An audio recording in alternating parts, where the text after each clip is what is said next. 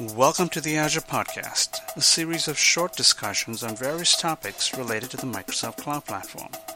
Your hosts, Cale Tita, Evan Basilik, and Sujit Mello, discuss a specific topic on each show to give you a high-level overview of that topic, and resources to get more information should you wish to dig further.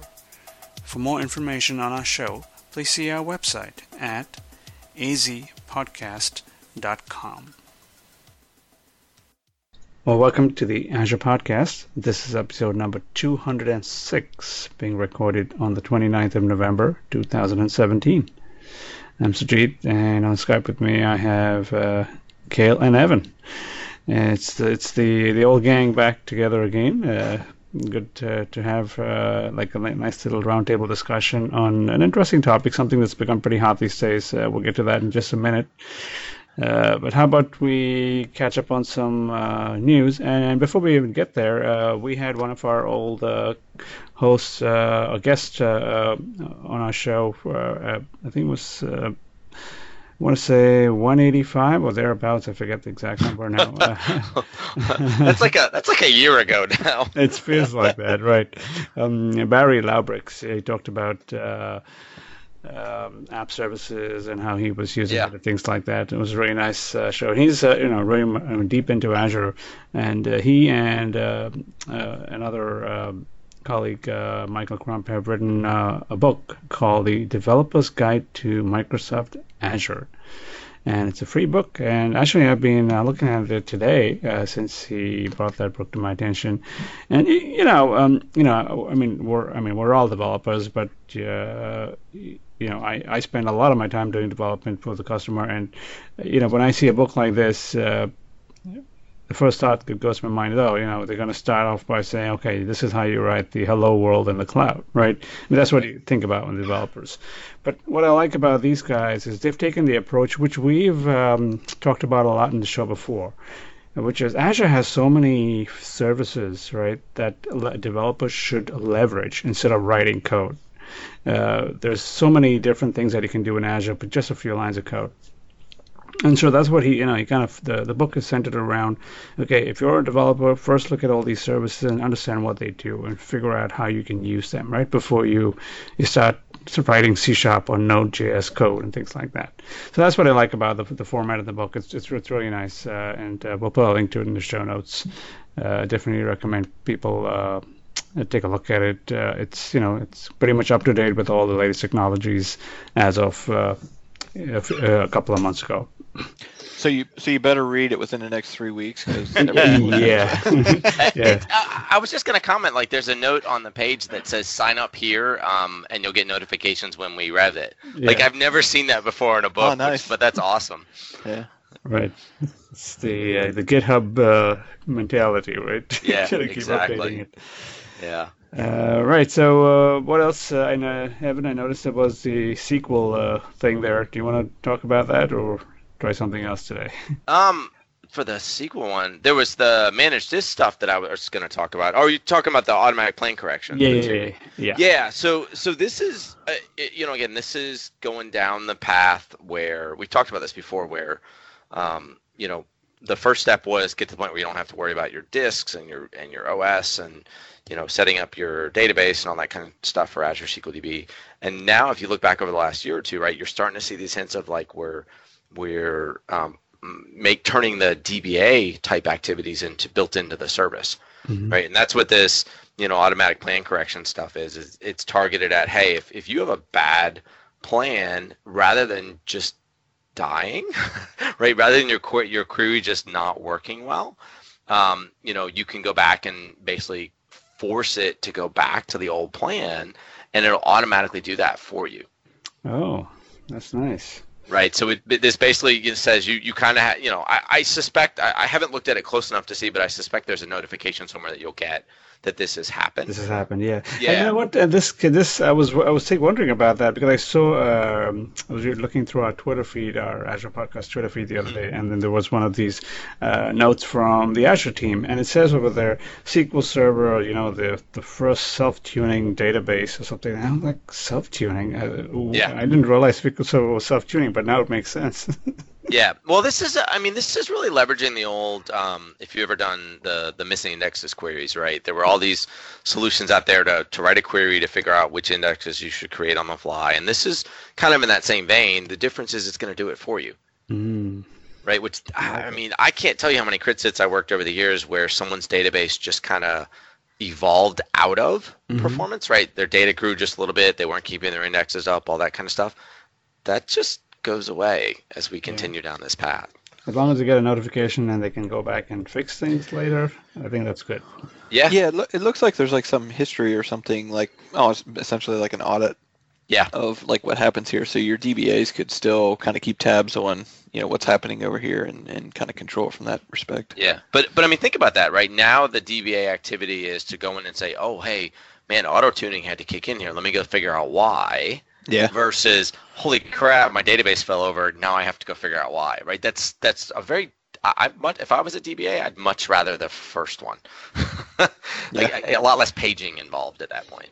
Yeah, and less of the boss breathing down your neck. Yeah, exactly. Okay, cool. And Kale, is there something that you like on that list today? Yeah, one that's a little obscure here, but it's from a past life. Makes a lot of sense. So the Azure location-based service is in public preview, and I don't think location-based services are probably new to people at this point. With mobile phones and all the different kind of services out there for tracking your location and all these pieces, but I don't know if this is like an exact kind of replacement or something like that we used to have like the Bing kind of location stuff and maps and whatnot, but this has a map control and location tracking, all kinds of really cool stuff, even like a rendering type service. They can actually like render the scenes and whatnot, like the maps and all those pieces, as well as routing. And that's the one I wanted to just comment quickly on. The routing service is pretty awesome. I mean, we have these things in our GPS and our cars and all that stuff now, but I remember, when I was first starting a long time ago, working at a logistics company, and we were designing routing software, and it was incredibly expensive. It was super expensive to license like routing engines for like location service. And essentially we have as a service here now, which is like ridiculously cheap, which kind of blows my mind of how far we've come. And so I was looking at some of the maps too, and they look a little different, right? They've changed they're not exactly the same as the Bing maps, the look and feel. The way I read it is that this is a little more for the commercial side of the mapping business, so to speak. Like you won't find like the push pins and all that stuff over here. I don't think you will, at least. As telling you what Starbucks is next door or nearby and things like that. So it remains to be seen though. But that's interesting service. Yep. And I kind of like the Azure analysis services integrated finally with the diagnostic logs. So the Azure Monitor is our universal kind of diagnostic logging system that is slowly being rolled out to all the Azure services. And pretty much, as far as I know, most of the ones that I deal with on a day-to-day basis have certainly adopted the Azure Monitor, or they've integrated with it. But looks like this particular one was a little. The analysis services was just got on board, and that's good because now they can find out, get various detailed logs about understanding who's accessing their system, the health of the system, some of the metrics, any long-running queries that are being executed on the analysis services database, and things like that. And those are all sent to a standard diagnostic log, and this can be captured, put into a blob storage for later analysis, compliance, etc. So it's good stuff. So is this, and maybe I'm wrong here, but is this like, I read this as the fact that the logs coming out of Azure from like, the control plane and things like that. Is that what this is about? This actually sits on top of that and allows you to write queries? No, this is the log analytics allows you to do that already. Now. This is Azure Analysis Services now can dump its diagnostic stuff into. Yeah, its own internal logs. I got you. Yeah. I got you. Cool. And if you look at the screenshots, it's a standard Azure Monitor, right? You have three options. You can go to Log Analytics, you can go to Event Hub, or you can archive it to a storage account. And so you just pick one of those three. I wonder if that says that this is coming for SQL at some point. It should be there. It should come for at least the managed SQL. Yeah, I mean, I would imagine it should be there, or it I don't should think come it's there soon. now. Yeah, I was gonna say I don't think it's there now, but man, that opens up some real opportunities at that point where you no longer are tied to having access to your database to get this kind of stuff. Well, I So mean, Cosmos DB has it. I know that. I've been working with it very closely. That's why I know about this stuff. right, right, And so, yeah, I definitely agree that all systems should have it, including SQL. yep. All right, and then what else is there? Let's see. So I wanted to touch on this the managed disks, the P15 size. Not so much because the size itself is unique. I'm not 100% sure why we decided we needed a size between P10 and P20. But the fact that there's a quirk to these disks that I ran into this week that I wanted to share with the audience because I suspect other people will make the mistake as well. So imagine a scenario where you've got you create a VM. It's a standard disk, but you decide to take advantage of managed disks, right? You look at it and go, well, my VM's only, I only got 50 or 60 gigs of OS. My OS disk, I'm just going to make it 50 gigs. Well, with a traditional standard disk, you get 500 IOPS with that. The way that we do premium storage, your IOPS is directly correlated with your disk size. So if you are thinking, hey, I have a managed disk, it's 50 gigs, I want to go to premium, premium's faster, you actually get less than half the IOPS. If you take like a 50 gig disk and just turn it into from a standard to a premium, you now drop from 500 to 240 IOPS, even though you're on SSD. So again, I think the recommendation is to, when you're moving from standard to premium, make sure you're paying attention to the IOPS that your premium disk size gives you, not just that I'm on an SSD versus a standard disk. The other thing to share, and this is a trick, the marketing and the billing people probably won't. I don't want them to hear this, but the way we do our tiers, it's if you're 64, if you're between 65 and 128 gigs, you get, and I may be off on the numbers, but for the sake of conversation, 500 IOPS. And then if you're 257 to 1024, you get, say, 1100 IOPS. But we charge roughly 13 cents per gigabyte per month. So if you think about it, if you're at 256 gigs, you get 500 IOPS. If you're at 257, you get 1100, and you pay us 13 cents more per month. Oh, I see. It's a way to game the system there a little Yeah, bit. so pay attention. If you need those if you don't need the IOPS, obviously don't go any larger. Why pay the 13 cents? Right. But if you need it and you don't, there's no reason to go in and say, hey, I'm going to do this massive disk, but I just need to be into that tier. So that's just a little hint for people as they're sizing their disk. So pay attention to the IOPS you get when you change from standard to premium, and then if you really aren't 100% sure what you need for IOPS, better to err just a little bit on the high side, but just barely going into that next tier.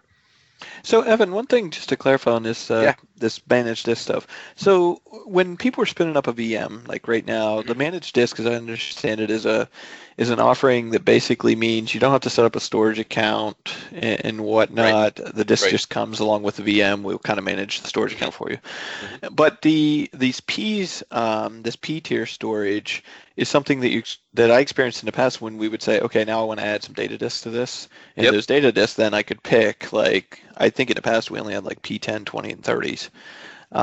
So is that what this is all about? The data disk, not the OS disk? No, it's it's the OS disk as well. So both your data and your OS disk can be either managed or unmanaged. Again, like you were saying, if you're doing managed disks, you don't have to worry about your storage account. You just say, I want a disk, and we handle putting it somewhere for you.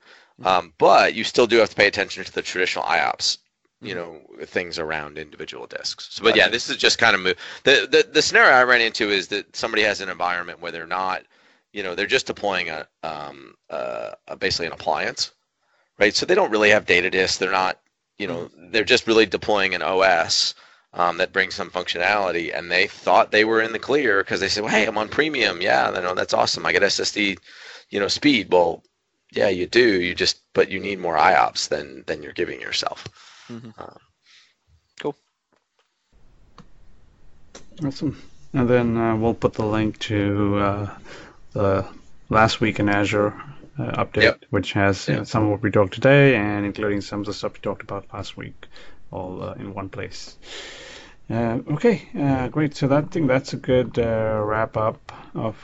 Yeah, there was another thing about the Visual Studio Team Services accounts, right? That was the one where basically we've talked about this a couple of times now, where you really need to, if you haven't moved to the new portal, you need to do it soon, because we're turning things off left and right there, and they're going to be only in the new portal versus the classic one as well.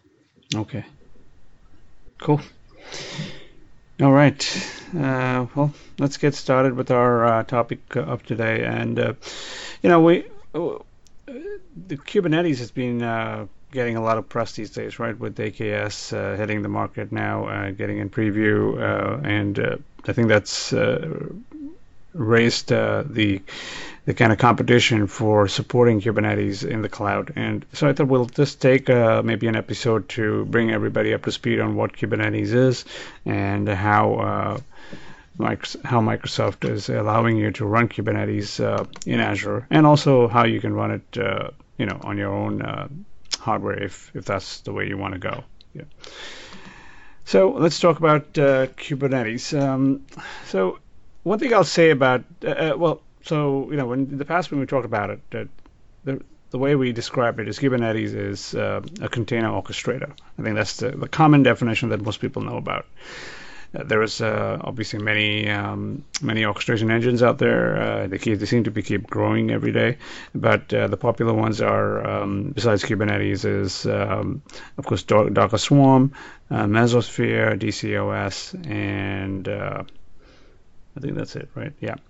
So the thing is that what's so special about Kubernetes? And I spent a lot of time in the past few weeks on behalf of my customer doing some work in Kubernetes, and I really it's changed my view of what the software is and what it can do and what the future of the software will be for us.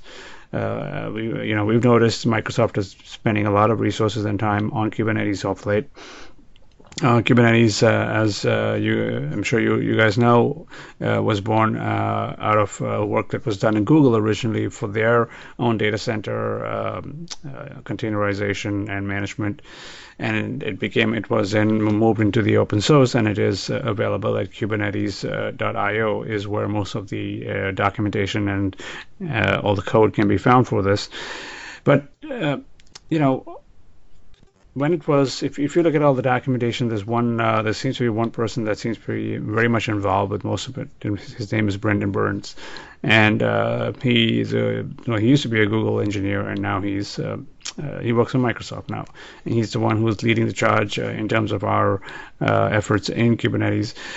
So I saw this trajectory of Kubernetes inside of Microsoft, and then that's when I spent time with it, and I realized now why it's so good. I want to spend some time talking about it, what it is, and give people an idea as to what it can do. It's more than just an orchestration engine. That's the underlying message here. Yes, and you probably, I don't know about Evan, but I don't work with Kubernetes probably as much as you guys do. But like one of the things I would like to understand is this everything? Like, so when you tell me it's like working with containers and it's doing orchestration, my first question is like, what is it providing? Maybe you could describe that. Like, is it the actual container format? Do I use like Docker containers on this? Like, how does that stuff all fit together? And then what does this fill the gap in? Yeah, that's a great question, Hale. So underlying all these systems we talked about earlier, right? DCOS, Mesosphere, Docker Swarm, they all use the Docker container format as a container technology. Now, I should point out that Docker containers is not the only form of containers out there. There's other containers technologies, and I know Kubernetes supports other ones besides the Docker format, but the Docker containers is by far one of the most popular ones that we've come to know and love. So we'll talk about that particular container set. Now, just to be clear, Kubernetes itself does not host the Docker containers. Okay, Docker containers can be hosted in well-known repositories. There's the Docker Hub, or Google has their own internal repository, or I think a public repository as well. And of course, there's many that you can buy. Of course, the Azure Container Repository, ACR, I think is what we call it. That's available in Azure, and of course, many other companies, including AWS, and all have their own repositories. So there's you create your Docker container and you push it to these repositories just like you always have been doing. Okay, where containers starts hitting the hitting the road is when you have to run them, right? And when you have to run them at scale. This is why you need all these tools. Anybody can just take a container and run it, right? You put some code out there, you get the Nginx container, you get all these images out there. There's like literally thousands, if not more than tens of thousands of images in the Docker Hub, and you can pull out any one and run it real quickly. It's a very nice experience. But running them in a controlled way, so that all your applications talk to each other and run properly, and be able to heal them and update them and do all the CI/CD with them. That is something that is difficult to do, and that's why you need stuff like Kubernetes, and that's what Kubernetes offers. So the question was very good, Kel. Yes, Kubernetes at the very lowest level works with containers, okay, or Docker containers in this particular case. So, but that's not, again, containers is not specific to Kubernetes, right? So Kubernetes considers a special construct called a pod, pod, as its smallest unit of compute. And pods contain one or more containers. Typically, you have only one, but there are a lot of reasons why you might want to have more than one container in the same pod. A good example is if traditionally we think about the worker role and the web role, you can put both of them into one container because they might both want to share the same file system, exchange files, exchange some other queue or something like that in memory, and it's better to have them in the same container as opposed to having them in two separate containers talking to each other over TCP/IP. So you can have multiple containers in one pod, but typically a pod contains one container. And so that is the minimum unit of deployment in Kubernetes. Now, of course, you can just put the container in a pod and run the pod in Kubernetes, and great. But you haven't achieved anything there, because that pod is just like running it today in your Docker application. It'll run. If it dies, it dies. If you can't really control it, right? A single pod is just something that runs. When you want to control it, you have to use something called a controller, and there are many such controllers in Kubernetes.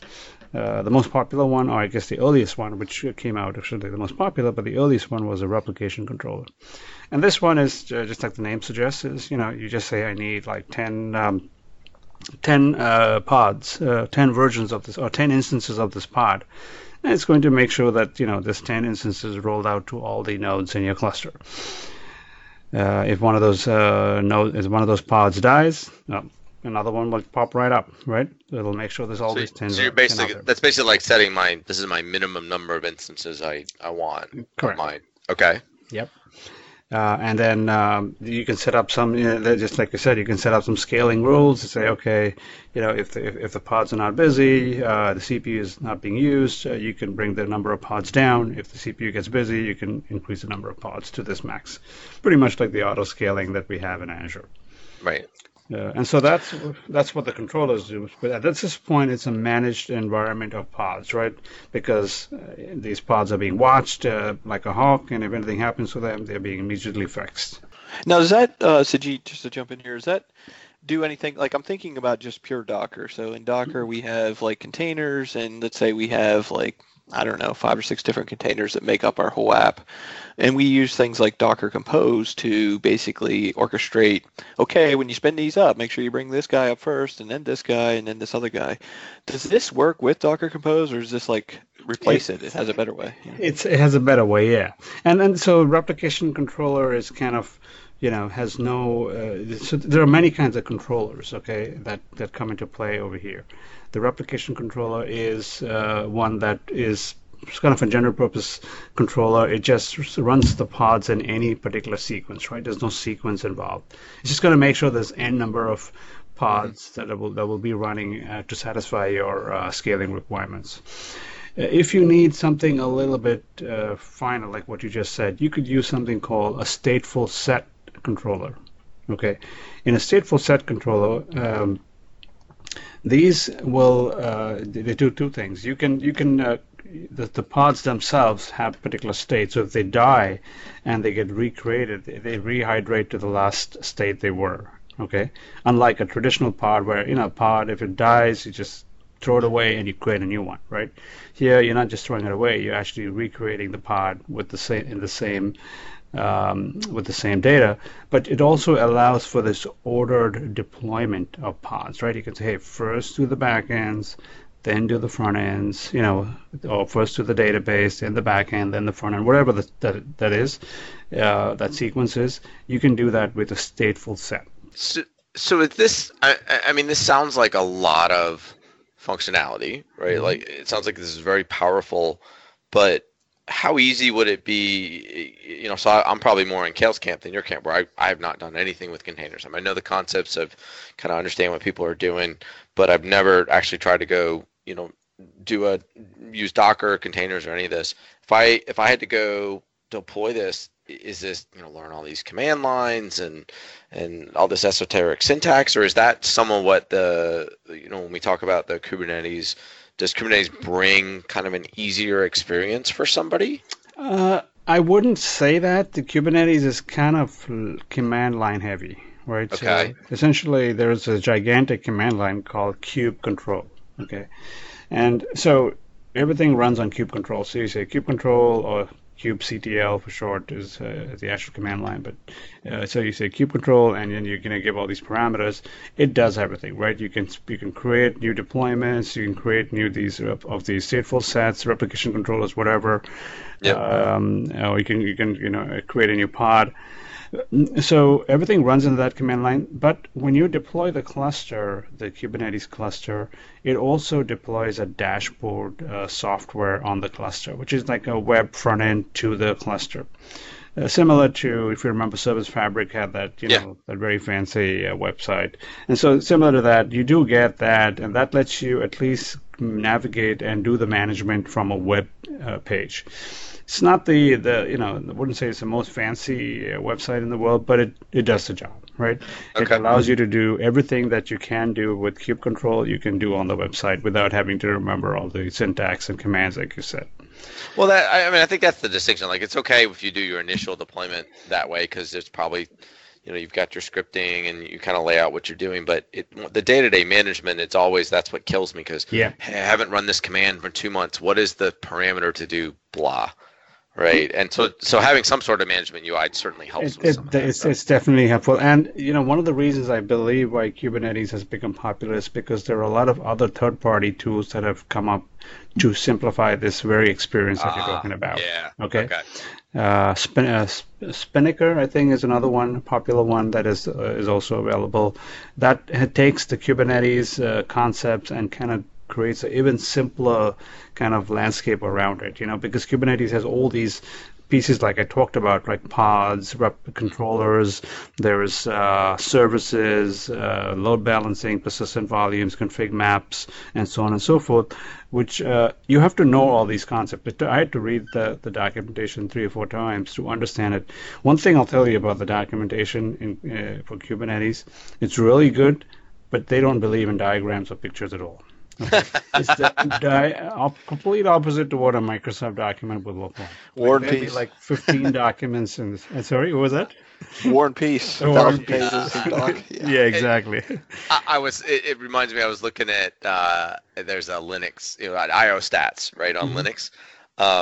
There's a parameter -H, which makes the table that it dumps more human readable. And I'm sitting there looking at it and going, only somebody that lives in the command line would do that. And that's that's kind of what this feels like is, there's a style of documentation, right, that people that code and think about stuff in that fashion, that's just kind of how they do that. So absolutely. And since you mentioned Linux, it's interesting. This thing has got a Linux feel to it completely, right? I mean, it is it's just hosted in Linux, but now it's coming to Windows, and it's been interesting to see how they adapt to some of the Windows just the file system and the naming and things like Yep. that. So that'd be interesting. But yeah, but one of the key points I wanted to make about Kubernetes, which is very powerful, I think, is right. I talked about these pods, but what's good about these pods is that they can have labels, right? You can assign a label to a pod, and label is nothing but a name value pair, right? You can give it a set of name value pairs. You can say, hey, this is the type is of front end. It belongs to the finance department, right? Whatever, some identifying information, and then you can all your commands, your management commands, can be based on queries on these tags, right? Because think about it, you have thousands. You could wind up with thousands of these containers at some point, right? Once you get fully into a production environment. You have to be able to figure out which containers you're talking to quickly, right? You're not going to go and look at each one of them and say, okay, it's grouped this way, grouped that way. You just have to know what the identifying properties are and in the labels, and just you just put that in a query, and it'll give you back all the pods, all the artifacts that match that label. So I think the label concept is very powerful. But what is also used for the label concept is to take all these pods that you have created, you have used, and maybe created a replication controller around it. Eventually, you want to expose it to the outside world, right? Because otherwise you can only access it from inside of Kubernetes, which might be useful in some cases, but most of the time you want to expose it as a kind of microservice. defeats the long-term purpose. Kind of defeats the long-term purpose, right? Yeah, exactly. I mean, and what each one of these pods has their own IP address. As you know, in Docker, every container has its own IP address. The thing is that when an application wants to talk to these containers, they don't want to reference the IP address of the container because containers are fragile. The pods can go and come at any time, and the next time they may have a different IP address. And so they have this concept of services. That's what they call them. And the services are kind of like front ends in front of all these pods. Okay, so if you have a set of pods that you created that is governed by this replication controller, you can say, I'm going to create a service that is actually referencing all these pods. And how do you reference those pods? By using the labels. You can say all the pods that are of type front end, for example, is part of this particular service. And now you have a load balance set. You just have to connect to that one IP address, which is of the service, which is a virtual thing. And that internally will automatically talk in round robin or whatever to the next available pod. And so that's the nice, cool thing about it is that you have to understand these concepts. And when you understand them, I start to feel like some of the advantages that I originally thought, for example, Service Fabric had, I see them all here now. One of the controllers is something called the stateful set controller we just talked about, right? That's very similar to, if you remember, stateful reliable collections. Actors. Yeah, reliable actors, reliable collections in Service Fabric. So they have similar concepts over here, which could be used to create, applications that require that sort of statefulness. Or if you just need stateless, then you just create the traditional replication controller where you don't really care. The pods can come and go as they wish. They also have other things like job controller. If you just want to run just some utility jobs, right, and do some work and die, and so you have a job controller. They have cron controllers, again, very much like a Unix cron job, which essentially lets you set a schedule. So, I want to run these jobs at 4 o'clock in the morning every day, and it'll run those pods at that time. So I think they've really thought about this really well. I think a lot of things that we deal with today at customers and within our own environments, you'll find there's something in it for you here. You can use Kubernetes for almost anything. I think one thing, just to chime in on experience I had with Kubernetes a while back, was especially with, I got to bring it back to blockchain, but we almost went a whole show without blockchain. All right. But in blockchain, the workload is such that in a lot of cases there's a node that has a lot of blocks on it, right? The blockchain, and these have been synchronized and stay in sync in this distributed fashion, over time. And you can imagine over time that a lot of history builds up there. And one of the things that the teams we were working with were using Kubernetes for was like, oh yeah, so when we want to spin new nodes up here, we use this feature in Kubernetes that says like, okay, let's say we have 10,000 blocks in this node right now.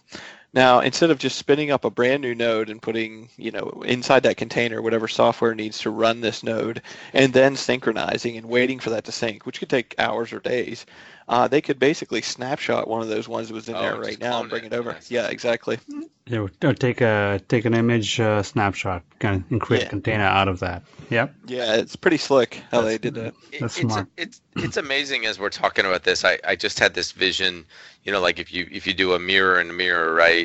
We have Hyper-V, which is kind of driving Azure at its core, right? Obviously, it's we've layered a bunch of things on top of it, hence that's where Service Fabric came in, and then now we're coming in and we're layering, Azure Container Service with Kubernetes and Docker on top of that, right? So we've got, and then inside those containers, we had Bob Ward on, a couple weeks back, and he was talking about running SQL Server in a container. So it's just like layers and layers and layers and layers. It's amazing what the capabilities that we've ended up getting out of all those layers. That's one of my goals, is to run SQL Server on Linux in Kubernetes, and I got to try that out.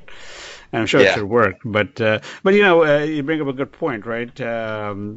So how do you, if somebody wants to play around with Kubernetes, what's the best way to do it? So I actually have Kubernetes running on my laptop, on my Windows 10 laptop, and it's very cool. You can do that using a software called Minikube. Okay. It's a kind of popular open source software. It runs obviously on Linux, as well as there's a Windows variant as well. And the Windows variant is really nice. It uses PowerShell, so it's it does take advantage of some of the things that are already on your box, and it uses Hyper-V to run a special ISO image of Docker and Kubernetes. So there's a prepackaged ISO image that is running in Hyper-V that essentially is your Kubernetes cluster. So it's a single box Kubernetes cluster running in Hyper-V. You just assign it how much memory you want, etc. One of the kind of things key things that I found on the hard way is that you have to turn off the dynamic memory option of your Hyper-V. And use the fixed size. First, the fixed size, yeah, because Linux doesn't like dynamic memory for some reason. It kept crashing. So when I changed it to fixed size, it got a lot better. But so that's how the best way to get it is to use Minikube, and you just look up Minikube, Minikube. We'll put some links in the show notes. That's the best way to get it on your machine. But once you're ready to move into more of a development or production environment, we had a few options. Traditionally, we talked. I looked it up. You remember we talked to Andrew Weiss? I think that was back like episode 38. You won't believe that. And he was the one who talked to us first about Docker, and he mentioned Kubernetes. The show was about Docker and Kubernetes. That was the last time we talked about Kubernetes, by the way. I just looked up Andrew Weiss. He unfortunately is no longer with Microsoft. He now works for Docker. And good for him. I'm sure. Hope he's doing well. Back then we talked about how you would create a Kubernetes cluster in Azure, and you do it just like the old-fashioned way, right? You get a bunch of VMs in Azure and you deploy the software and you got yourself a Kubernetes cluster. So there's always that way to do it. But if you want to take it one step easier for you, you use ACS, right? Which we've talked about in the past, Azure Container Service, where Azure will create that cluster for you, right? You just say, I want a Kubernetes cluster, I want so many nodes, and then Azure will essentially create an ARM template for you and then run an Azure automation job to create that cluster. But once they create it, it's yours to keep and yours to maintain. And then the third option, which is the most popular one, which has been getting a lot of buzz these days, is AKS, or Azure Kubernetes Service, which takes it all the way to managed, which is, hey, Microsoft will create the cluster and Microsoft will manage it for you. You just get the endpoint, right? So remember talking about the kube control command? Right. That's all you have to do. You have to use kube control and you point to that AKS endpoint. That's it. That's all you get. So that takes a lot of the complexity out of kind of deploying and managing the cluster, and you can focus on just deploying your solution. You get access to that dashboard I talked about, and you get access, and you can use kube control. Those are the two options that you have with AKS. But that's really all you need, because you can start deploying all your. Again, like I said, there's no Docker images that are hosted in AKS or in Kubernetes. They just reference your external Docker hub or your private repositories that you may have. So really, you can you just point to them from AKS and you're good to go. This is the one that I think I saw the demo where these instances were spinning up in seconds, right? I got to tell you that with the Linux instances, they are fast. I mean, I'm telling you, I'm running on my little machine laptop, right? But I assigned 1 gig of RAM. I think I have like 8 pods running in 1 gig. 8 Wow. pods, like front end, back end server, Nginx servers, you name it, like 3-4 pods in each cluster. I mean, it's like it's amazing, and it's not even sweating over here.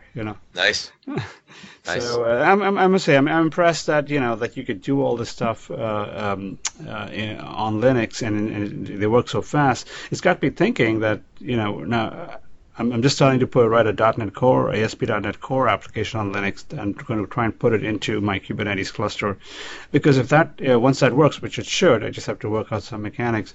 Then you could do .NET development on Linux and use Kubernetes as your your microservice environment, right? Because that's really the goal, is to use Kubernetes to write your microservices. And you've got all the pieces that you need here. You've got the stateful stats. You've got the they've got these things called volumes, persisted volumes, and things like that. So it's not like things are going to get lost. Everything's like backed up and whatnot. So that's cool. It's all good stuff. I was like very very very much pleased with what I saw. One little tidbit I'll mention before we wrap up here is it's written in a language called Go. It's actually an open source language. Golang or Go is the two ways they talk about it. Yeah, I've heard of it. Yeah. So the whole thing is written in Go, in Kubernetes, and essentially the main software is something called a kubelet, which is a little agent that runs in each of the nodes in the cluster. So the kubelet essentially does most of the hard work of talking to setting up those nodes, deploying the pods and things like that. So there's a kubelet and then there's kube control. Those are the two commands, two main programs. That's where the kube controller comes in. Yes, got it. Kube controller talks to the kubelet. Yeah. Cool. Yeah, it's neat to think that I can pick up and take my. At the end of the day, I think in .NET these days I can do other languages, but it's not my fastest. But to be able to pick that up and use that in these environments is really neat to see that advance in that fashion. Absolutely. And they even have the concept of DSC, by the way. I forgot to mention that. The desired state configuration. So they have something called a deployment controller, one of the controllers, and that's exactly what it does. You just declare in a YAML file what your configuration is, like what pods you have and how you want them laid out. Any change you make, it's going to make sure that all the pods have been corrected to the right format. You don't have to worry about it. It maintains the state of everything exactly the way you want it. Nice. Cool.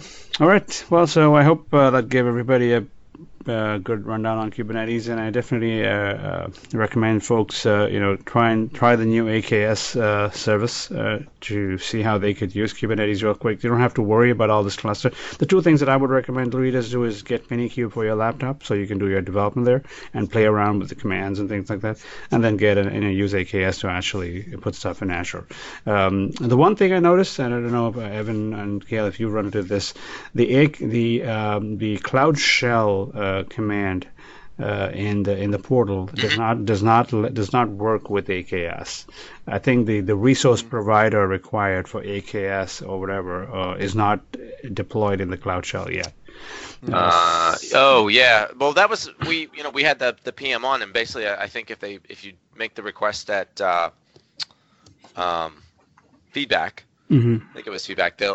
I think they're just adding stuff based on feedback from the audience. Yeah. Yeah, and AKS is still preview, so that could be part of it as well. But yeah, I just noticed that today. I was trying to create it, but of course, the best way to do it then is to use the AZ command line on your laptop, right? To download the AZ command line on your laptop, and then use the AZ command. That's the easiest way to do it.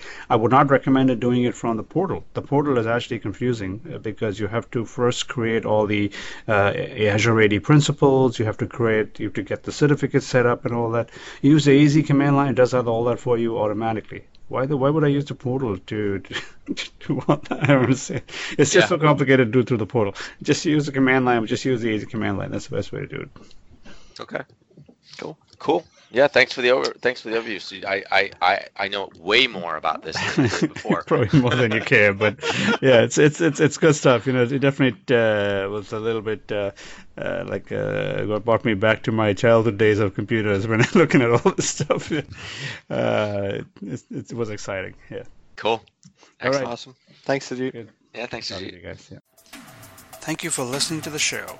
If you have any comments or questions, please use our Twitter handle @AzurePodcasts. Background music has been taken from ccmixter.org under the Creative Commons license. Thank you, and see you next time.